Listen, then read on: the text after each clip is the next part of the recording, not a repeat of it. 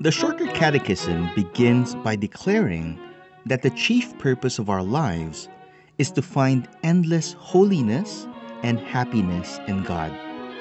Hello, this is Pastor James. Join me as I go through the Westminster Shorter Catechism week by week, unpacking what it means for us to be holy and happy.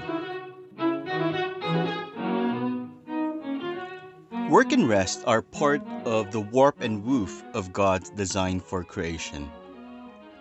For this reason, biblical theologians tend to speak of the Sabbath principle as a creation ordinance.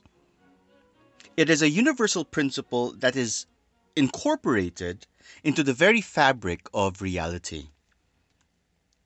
Human experience tells us that it is not only unwise, but also impossible to work non-stop for days on end without ever stopping to rest and to recover our strength.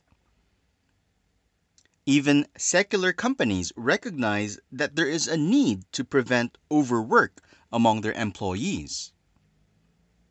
This is why some of the better organizations impose measures to facilitate work-life balance among their staff.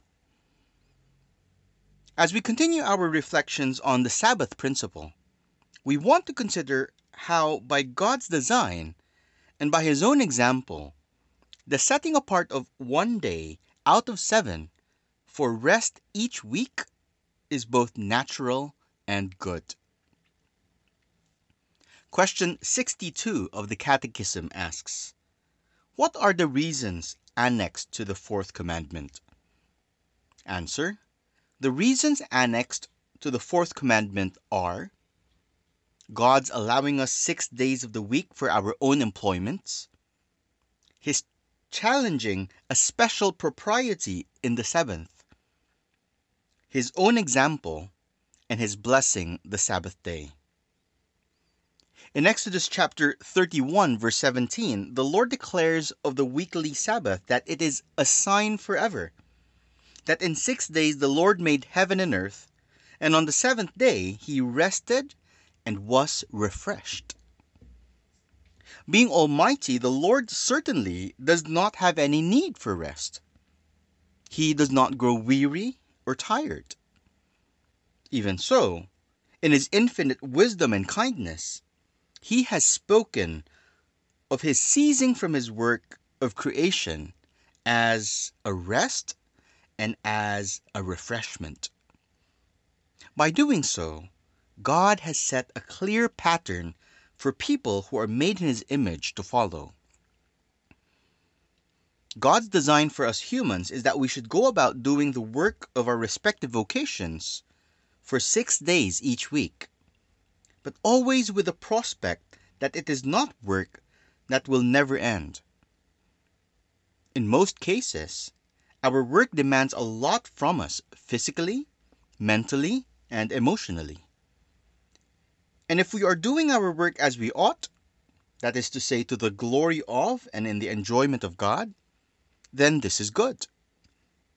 But we also need to rest, because we are limited creatures with limited energy and strength.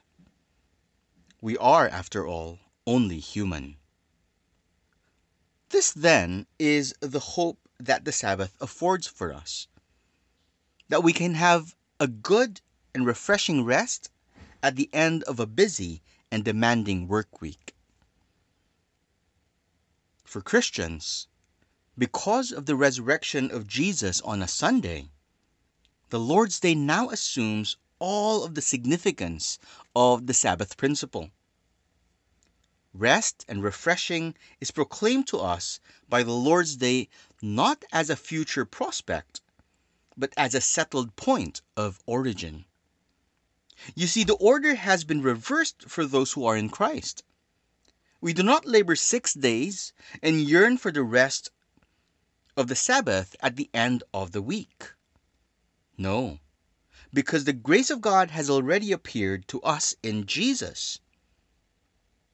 The salvation secured by the Lord Jesus Christ, we start each week with the blessing of the Christian Sabbath. We begin our week worshiping God, resting and rejoicing in Him. Being thus refreshed and energized, we are enabled to view the work week ahead of us with a renewed sense of meaning and purpose.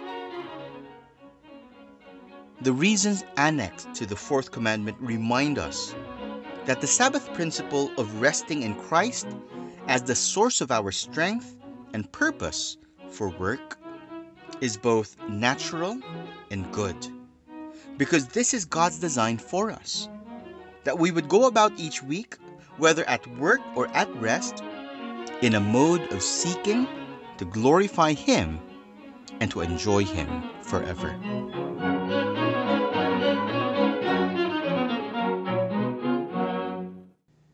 This program was brought to you by Pilgrim Community Church, a confessional Presbyterian church that meets in Cubao, Quezon City. For more information, please visit our website at pilgrimcommunity.church.